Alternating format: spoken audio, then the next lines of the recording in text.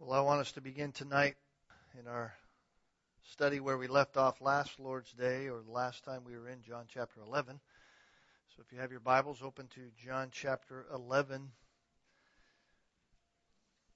We ended our time in verse 46, and we were looking into the resurrection of Lazarus. It had ended really in a somewhat rather anticlimactic fashion, and the people who had witnessed what had taken place, they really had two different reactions. And interestingly enough, we are somewhat stunned when you read this text to find out that only some of them believed in Christ, even though beyond any kind of refutation at all, he had proven himself to be the giver of life rather than simply just a man. It's really even more astonishing as you look at this text when you read that these unbelievers were not simply just those who quietly said that they weren't believers, or said in their hearts, I just don't believe my eyes, as if the miracle was some kind of magic act. But rather they were these kinds of unbelievers who went public with their disbelief. They reported Christ to the ruling authorities in the Jewish faith. In fact, the rejection of Christ by these people, as we will come to learn, became the pattern for the rejection of Christ throughout the rest of this gospel. From here on out, this is all you see. Because after ministering and doing miracles for now nearly 3 years, faith was not the response of the many. You would think that it would be the response of the many who had seen the miracles, who had been around, who had heard about the miracles, but in fact it is not the response of the many, but rather the response of the few. The words of Jesus Christ in Matthew are certainly clear. Narrow is the way to heaven, and few there are that find it. Jesus Christ, being who he is, God in the flesh, the one who came to his own, as John says in John chapter 1, the one who is the bread of life and the living water, is also the one who, here in John chapter 11, proves that he is resurrection and life. John 15 says he is the good, or John 10 says he's the good shepherd, and who was finally yet rejected and nailed to a cross. But before worldwide dishonor of Jesus Christ reaches its highest point on the cross, God, who is always jealous for his Son's glory, designed it that Christ should do this one climactic miracle in face of all the rejection. And the miracle is just what we find here in chapter 11, the resurrection of Lazarus. The miracle is for Israel to recognize that even if they reject Christ, he is still who he has claimed to be. He is still, in fact, all that he has said throughout the entire Gospel of John. He is the one who can and does reveal his divine power, and God, by his grace, has given glory to himself and to his Son through this very miracle, just as Jesus said he would do. In verse 4, he says, Lazarus' sickness is not unto death, but for the glory of God, that the Son of God may be glorified. So as I have been saying all along, or at least have said even here in our beginning tonight, this miracle had two effects. It brought faith to the hearts of the disciples. Verse 15 shows us that. I'm glad Lazarus is dead, and I'm glad for your sakes that I was not there, so that you may believe. So it brought faith to the disciples who were following Jesus Christ. Not simply those who became the apostles, but more than that, others believed in Jesus Christ. Those who both had already faith in Jesus Christ, and this miracle brought those who believed in Jesus in new faith. Altogether new believers who had never believed before, but it also gave another response, and that is those who rejected Christ. In fact, those first century reactions are no different, really, than the reactions that people have for Christ today. There's really only two reactions to Jesus Christ even today. You either believe or you reject. Those are the only two options. If man's heart is open to such things as what the Gospels say about Jesus Christ and all of the things that it says, the convincing miracles that happen, and in our day, God is doing a miracle all the time when He raises a dead soul to life and saves someone by His grace. If someone's heart is receptive to the realities of who they are and who God is, they might, in fact, be drawn by God to believe. But verse 46 tells us some of them went away to the Pharisees and told them the things which Jesus had done. In other words, they came to the miracle in unbelief, and they left in that same way. They didn't even bother to find out the plausible explanation for the miracle itself. And they simply ran to inform the Pharisees what kind of trouble the Pharisees would have on their hands because of Jesus. That their very livelihood was in trouble. By the way, just a side note, it's interesting if you read commentators on this passage. They say interesting things about these in verse 45 who had believed, and some of them who had believed went away. They say some interesting things about these believers or unbelievers, because some will try to convince you that they were well-intentioned believers. They were trying to testify to the Pharisees. They were trying to, in fact, share with the Pharisees the truth of Jesus Christ. But I find that hard to believe. First of all, because unlike the man in John chapter 9, remember the blind man in John chapter 9 who the Pharisees were questioning at length about him, and he had to give testimony just like these people went and told the Pharisees. He was told to tell them what happened. Unlike him who was quizzed by the Pharisees about Jesus after he was healed, nothing is said about these people after this very thing. John doesn't include anything about them like he did in John chapter 9 and told much about the one who actually was quizzed by the Pharisees about the miracle that happened on him. And secondly, because John has already mentioned those who believed in verse 45, that Mary had beheld what he had done, believed in him, and the Jews who came with her. He mentions the believers there, so it seems to make no sense to contrast them with these in verse 46 by saying some of them were believers too who went and told the Pharisees. I don't think they were believers at all. I believe they came with evil intentions to the Pharisees, intentions of warning the Pharisees that the crowds might in fact follow Jesus if they were not careful in what they did, and they were successful, in fact, in their warning. I was thinking about that. Isn't that really the predictable result of people who have hard hearts? You can show them the truth. You can open the truth to them. You can show them Jesus Christ. You can verify all kinds of things through the Word of God. There's God. There He is right before you. But they still don't respond in faith. They still reject Jesus Christ. Why? Because there is no capacity in the unbelieving person to perceive the truth. We heard that this morning.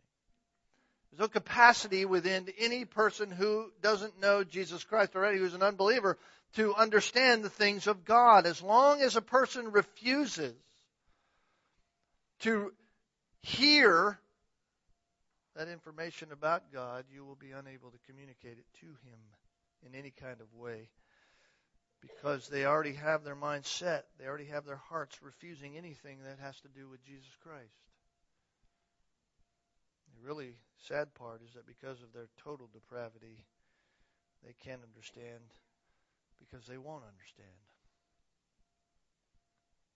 It's a predetermined unbelief doesn't even bother to rationalize, let alone investigate the evidence. That's what you have in these people. You have the irrational reality of unbelief. I mean, here it is, a miracle staring them in the face that is irrefutable. They don't even refute the miracle, and yet they refuse to believe. The Jews who had collaborated with the Pharisees didn't even worry about the miracle at all. They didn't even think about it at all. You'd think,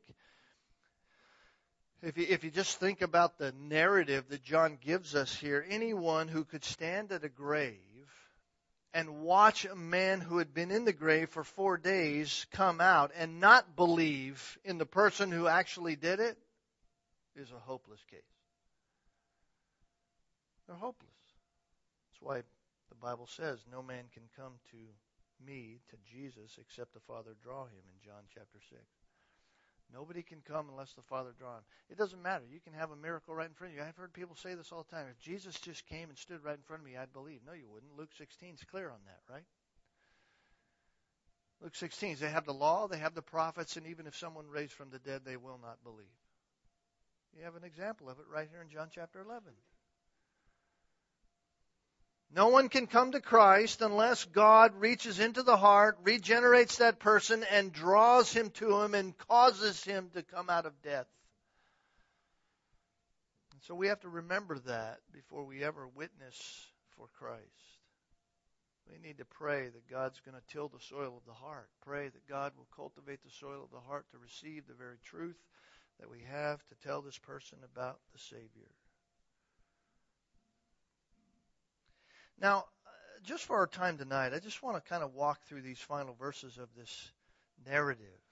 And there are 3 principles that I just want to highlight for us as we walk through this. More accurately, really 3 features, if you will, of these verses that I just want to highlight for us. One is the plot against Christ.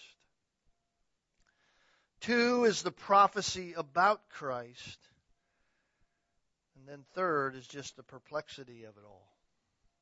1, the plot against Christ. 2, the prophecy about Christ. And 3rd, just the perplexity of it all. Now let's look first then at the plot against Christ. The plot against Christ. Our text tells us that the chief priests and the Pharisees convened a council. That council is the Sanhedrin. Notice verse 47 says, therefore the chief priests and the Pharisees convened a council. This is the Sanhedrin. That's what the word in the original language means. For council, it's the Sanhedrin. The Sanhedrin was the highest judicial body for the Jews. It was their ruling body, yet it was under the control of the Roman government. They just couldn't do whatever they wanted. That's why when they wanted to kill Jesus, they had to go to Pilate. Pilate is Roman governor over the area. But the Jews, the Sanhedrin, are the ones who really had the authority over the Jewish people by way of their religious practices. They were in charge of controlling the internal affairs of the Jews. They were in charge of whatever took place with the Jews. And it is made up of just that, Jewish people. If you think about it in our time or in modern day, we might liken it to the Supreme Court. The Sanhedrin was kind of like that. But unlike our Supreme Court, or at least ours that's set up in our country, the council not only had judicial power for the Jews, but they also had legislative and executive authority. So in one sense, it's like our entire government. They were the whole thing for the Jewish religious matters. So this is an extremely powerful group of men. And it was made up of high priests. The current high priest, who was the one who presides over the council, he was the one who had the real order-making ability, and the previous high priest along with other scribes that were part of it. The scribes were basically the lawyers. Now the chief priest was normally a Sadducee. They were the theologians who were in opposition, typically theologically, to the Pharisees. Those two groups were normally at odds against one another in a theological reality. And you may remember that the Sadducees did not believe in the resurrection. That was their big hang-up. They didn't believe there was a coming resurrection. The Pharisees did believe there was a resurrection. So it's a strange group, really, to bring together the Pharisees and this council, the chief priests, often opposing one another, and yet in this occasion they're coming together for one specific purpose. They're coming together against Christ. Why? Because clearly Jesus Christ, this reality that's taking place surrounding Jesus Christ is more important to both within this group, the Pharisees and the Sadducees. It's more important for them to be together against Christ than it is for them to be against each other. The Pharisees hated Christ. Why? Because of his religious views. He was always poking his finger at them in a good way in order to help them see the truth, because they were the legalists of the day. They believed they could obey the law and become and be right with God. And he continually exposed that sin. The Sadducees hated Christ because he was a threat to their power. He was a threat to their power. That's really interesting to me in light of our own day, because that's the attitude in our day. It doesn't seem to matter what arena you're in theologically, what arena you're in evangelically, whether it's the church. We've talked a little bit about some of us in the workplace here tonight. It doesn't matter if it's our neighborhood. Some people go to the post office or in politics. People would rather join together with the enemy rather than to be separate, simply because you'd separate on truth and error. Liberalism just wants to join together. Winston Churchill years ago said this, quote, "If Hitler invaded hell, he was sure that he would be able to find a good word to say for Satan in the House of Commons." Unquote. Enemies join together. They join together against the same cause. I'll do whatever is necessary to save my political neck. That's the idea. Pharisees and the Sadducees were like that. Many people are like that spiritually. They'll attach themselves to every form of teaching, whatever it is, just as long as you don't bring up Jesus. Give me Jesus by any other name. Give me a Jesus who accommodates my sinfulness. Give me a Jesus who will let me do whatever I want to do. Give me a Jesus who doesn't really bother me. Doesn't matter if it's false teaching. It doesn't matter what it is. Give me another Jesus. Just don't bring up the real Jesus. And why? Because he doesn't meet my agenda. And that's what we find here in this group. Notice what it says. They convene this council and they're saying, "What are we doing? For this man is performing many signs. If we let him go on like this, all men will believe in him, and the Romans will come, and they'll take away both our place and our nation." You see, Jesus was a major threat to their very style of life. If we let Jesus continue, our style of life is going to be over. In fact, they didn't even deny the fact that he's accomplishing the miracles. This man is performing many signs. No one's saying, "Wait a minute, I don't believe what he's doing is real." Nobody's even disputing the fact that he's doing this. You can imagine there might be just one person saying, "Why do we even believe he's doing it?" I mean, it seems logical to ask the question. I mean, if you're going to go against someone, you at least ought to ask the question, is what he's doing real? I mean, are these verifiable things? I mean, they might say we got to do something because he has done some miracles. But instead of recognizing him, they decide to kill him. Why? Because he's a threat to their status quo. The Romans are going to come. They're going to take away both our place and our nation. In other words, if Christ is left unchecked, we're going to lose our position. We're going to lose our power. We're going to lose our posterity as a nation. They're not concerned about belief. They're not concerned about people. They're only concerned about protecting their own interests. Sounds like a governing body that we all know. They figured that if Jesus was going to be followed by the people would push him into being a political Messiah, a political Savior of theirs. Rome would come down, squash the rebellion, take away their religious and political authority, and their lives would be over. In their minds, it was just this. Listen, don't confuse me with the facts. My mind is made up. Jesus isn't for me. That's the reality of the Pharisees and Sadducees, the council. That's the plot. That's the plot. If we don't take away Jesus, then you might as well take away us. So don't confuse me with the reality that he's doing what he's doing and it's real. Don't confuse me with any of those facts. Don't confuse me with who he is. The reality is he has to go away. Jesus isn't for me.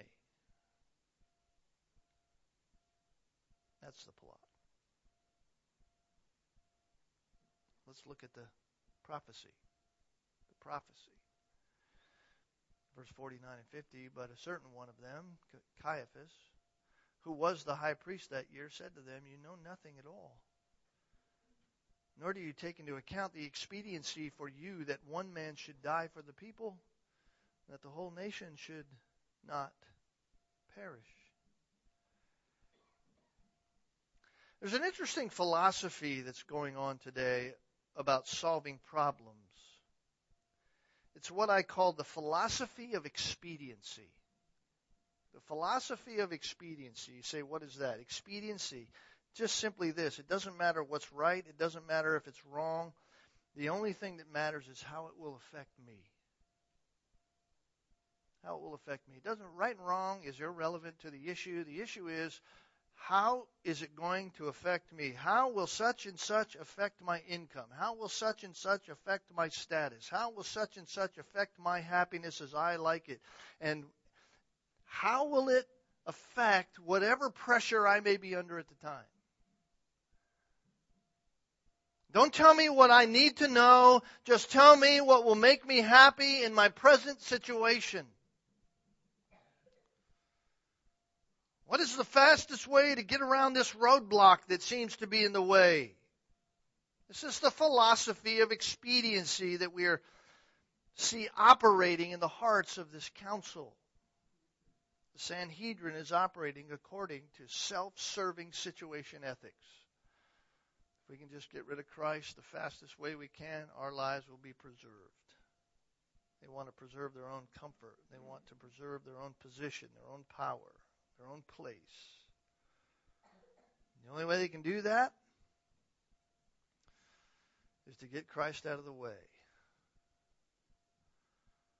They were out for what they could get. Because of that, they had no ability to discern truth. What am I going to get out of this? They're blinded to the truth of it all. And so Caiaphas, the chief among the chiefs, if you will, Caiaphas says, you know nothing at all. Nor do you take into account that it's expedient, or that it's this expediency for one man should die for the people, that the whole nation should perish not. Caiaphas, the high priest, he didn't care about shedding innocent blood.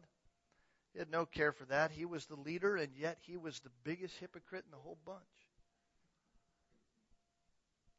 He said, in effect, if you don't get rid of Jesus, Jesus is going to lead a rebellion. Guys, listen to me. You guys don't know anything at all. If you don't get rid of Jesus, he's going to lead a rebellion. Rome's going to come in, squash the rebellion. We're all going to die. So, men, you either Jesus dies or the nation dies.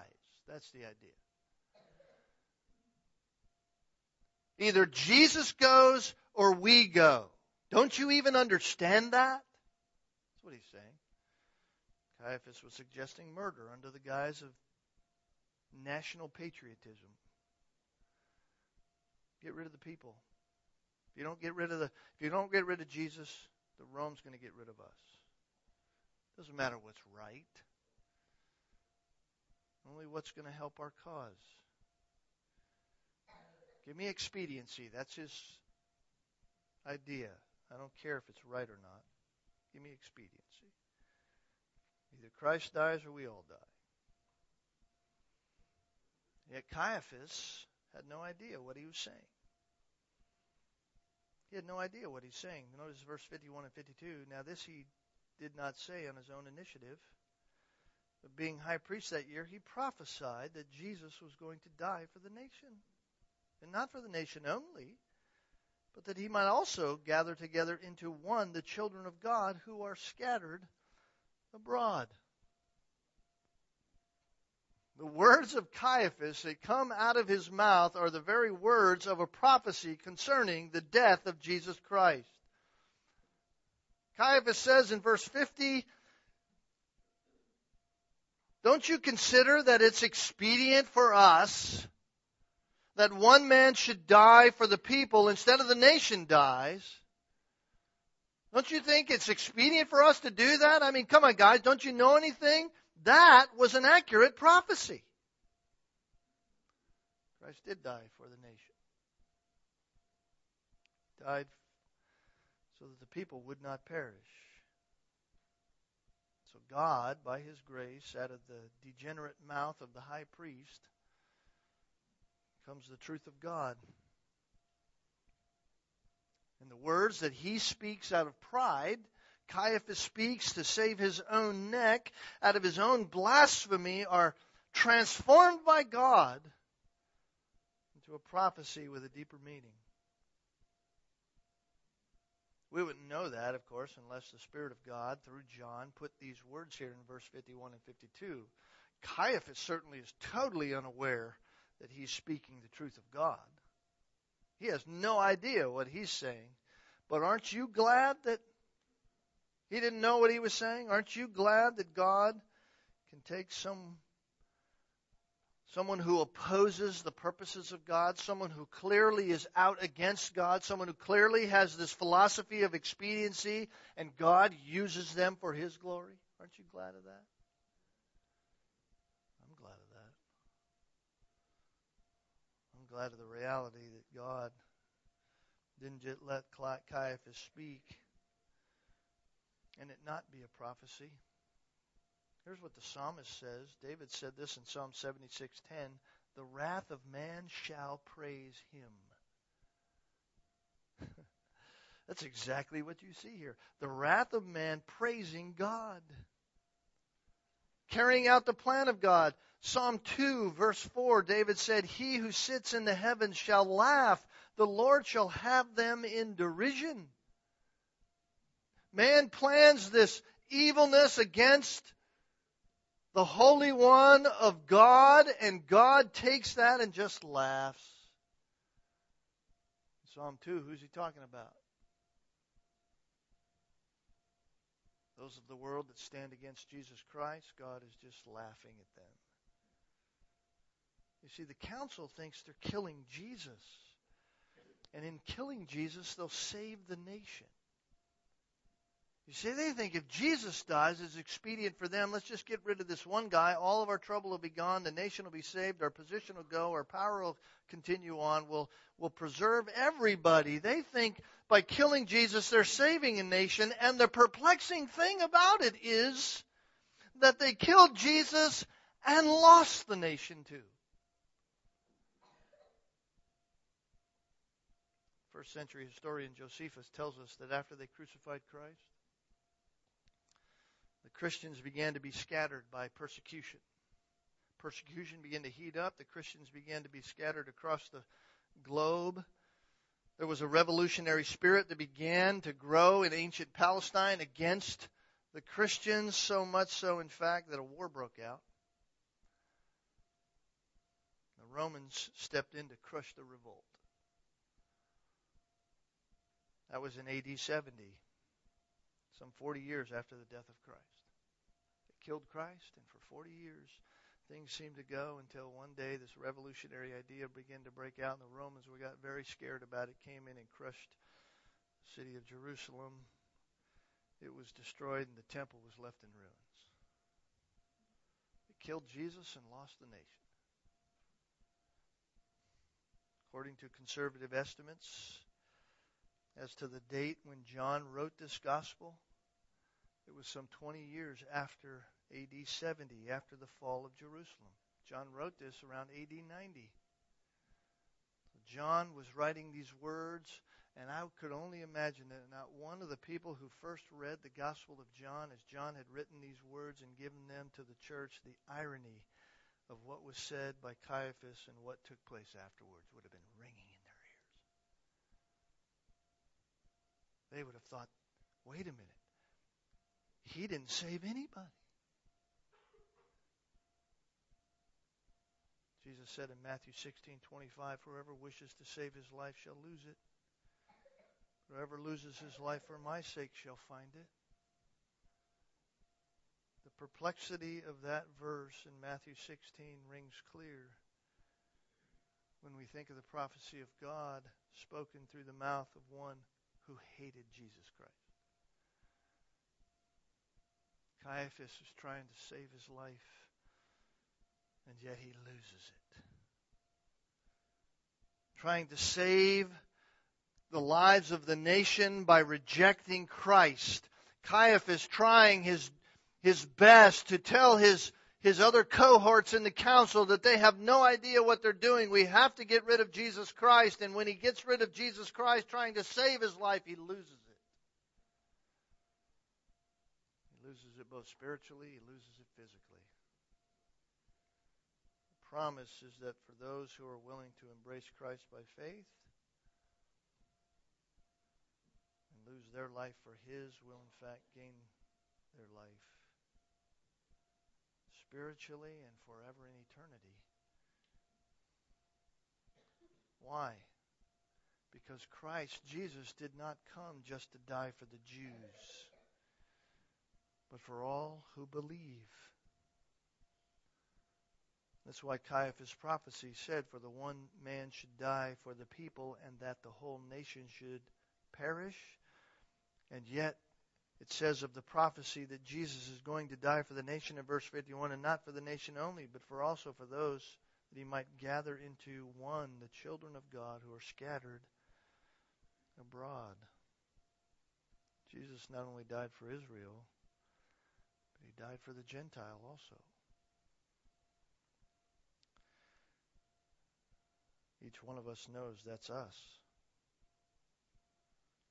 All of us who are non-Jews, all the other children of God scattered throughout the world, so he might make those one group.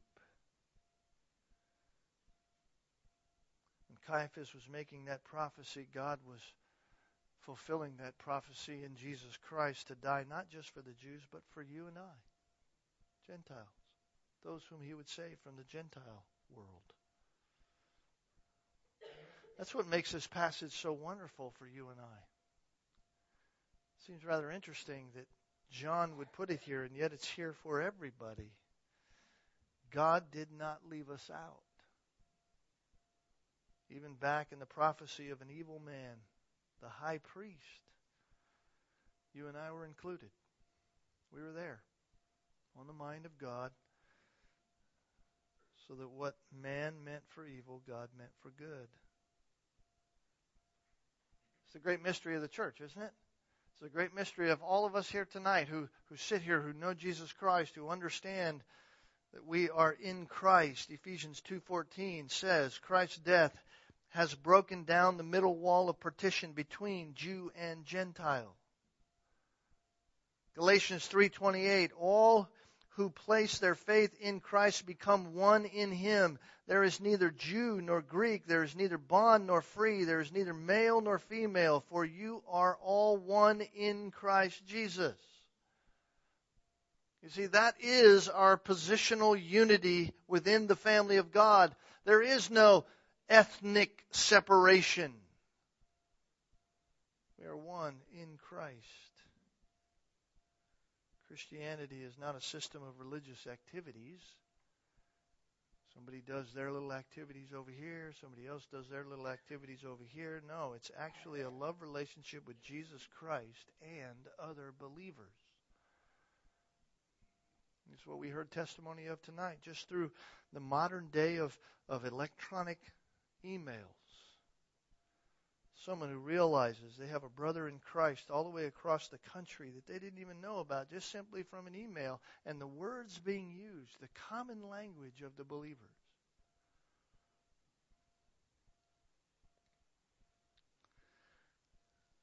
So what's the reaction of the council?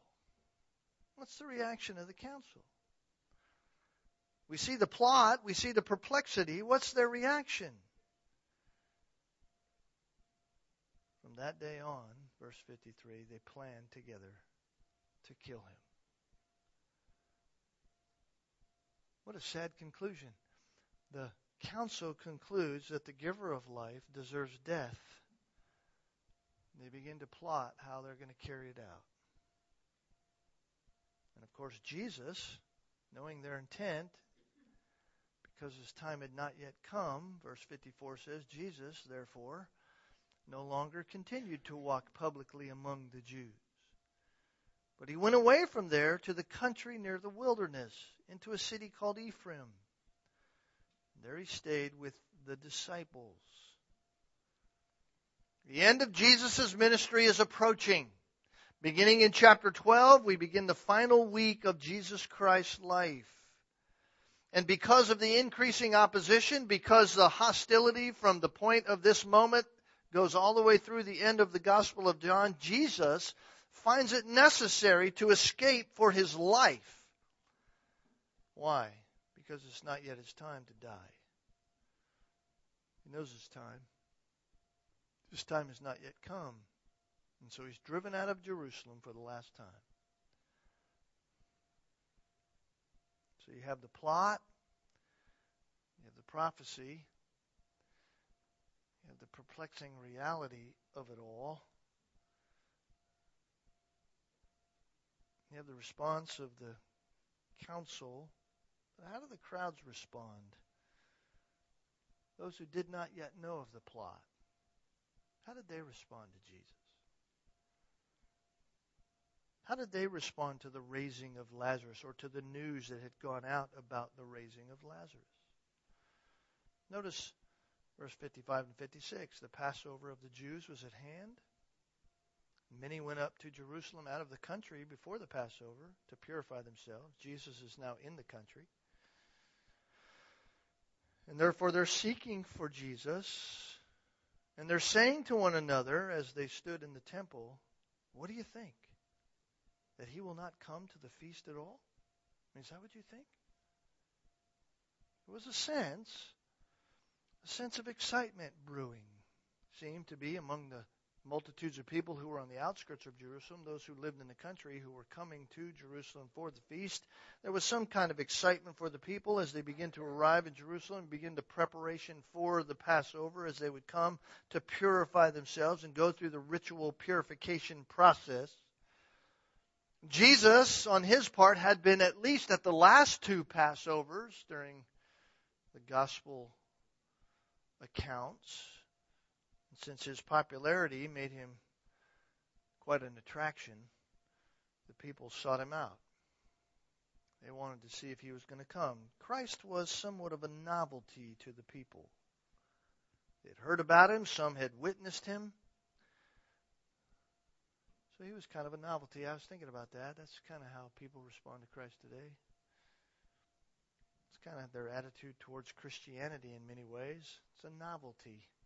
They view it as a spectator sport. Don't participate in it, just watch. Sit on the sidelines, watch it. The sad part is sometimes we have churches that are filled with people like that, Jesus watchers. They look at what's going on with some kind of detached interest, just like these people were. I wonder if he's going to come to the feast at all. People have no commitment of faith because they have no salvation. Because they have no salvation, there's no love for the people of Christ. They just sit on the sidelines. They superficially get involved with religion only to watch. It's ironic that those same type of people in Jesus' day also cried out in just a few days in the narrative of this gospel. And when Jesus is about to be condemned, these are the very same people that say, crucify him. These people who are curious at the feast are the same people who order his death. Matthew 12:30. Jesus said, he who is not with me is against me. So many people want to attach themselves today to Jesus without making a commitment to him. When the pressure mounts, when the pressure's on, when you have to stand up for your faith, when you have to give an accounting for the hope that lies within you, they become part of the plot.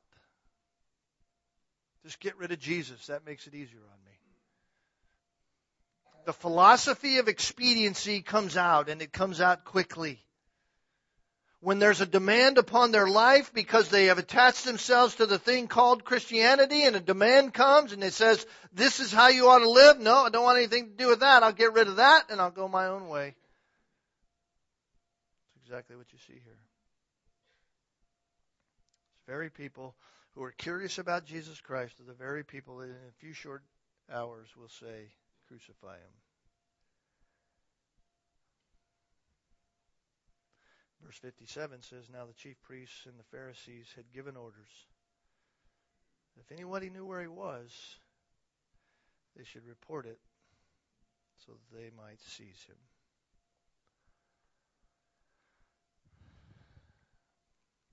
You'd think it would end a little differently, don't you? And after all, here's the man who raises the dead. You'd think it wouldn't do that.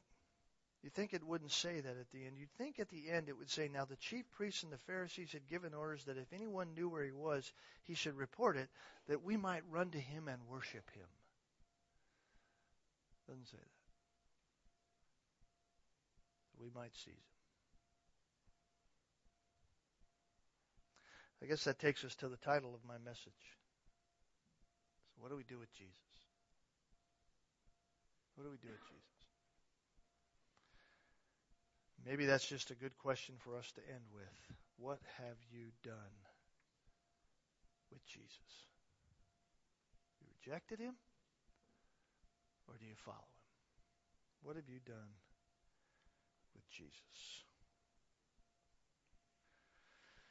Well, let's pray together. Father, we thank you for these words. We thank you for the way in which we can identify really in many ways with what has happened here. We live in a world that wants to reject you in every way. We live in a day and age that seemingly doesn't want to have anything to do with you, that lives by this philosophy of expediency to get rid of you for the sake of their own necks. Sometimes, Lord, we'd have to confess we do the same thing in our lives, in our hearts. Forgive us, if you would, forgive us by the righteousness of our Savior Jesus Christ when we fail to answer up, when we knowingly don't tell others about Jesus Christ because we fear a relationship with them might be strained. Forgive us when we don't open our mouths because we fear that we might lose our job. And standing with Christ means that it's a dangerous thing. Lord, we pray for those in power, those who have power even in our own country, that you would protect those who know you, that you have drawn into your own family by Christ. We pray that you would protect them, cause them to be bold regardless of the consequences. Cause our nation to rise up in righteousness, not because of some morality, but because of repentance. Bring across this land a sense of revival in the hearts of men and women, seeing their sin as they see themselves before Jesus Christ. May they see Christ for who He is, the giver of life, the bread of life, the drink of life, the very reality that they need for life. Help us to not live by a philosophy of expediency, but, Father, just to stand with You, no matter what that means, no matter what it costs. Not to be curious sideline watchers in this thing called Christianity, but to be fully engaged, serving You in every way, so that Your name would be honored, praised, so that we would be eclipsed, unseen, and Your glory would be reflected in all of its beauty, that others might see Christ and glorify You and Christ. We pray these things tonight. Help us do that for in Jesus' name we pray. Amen.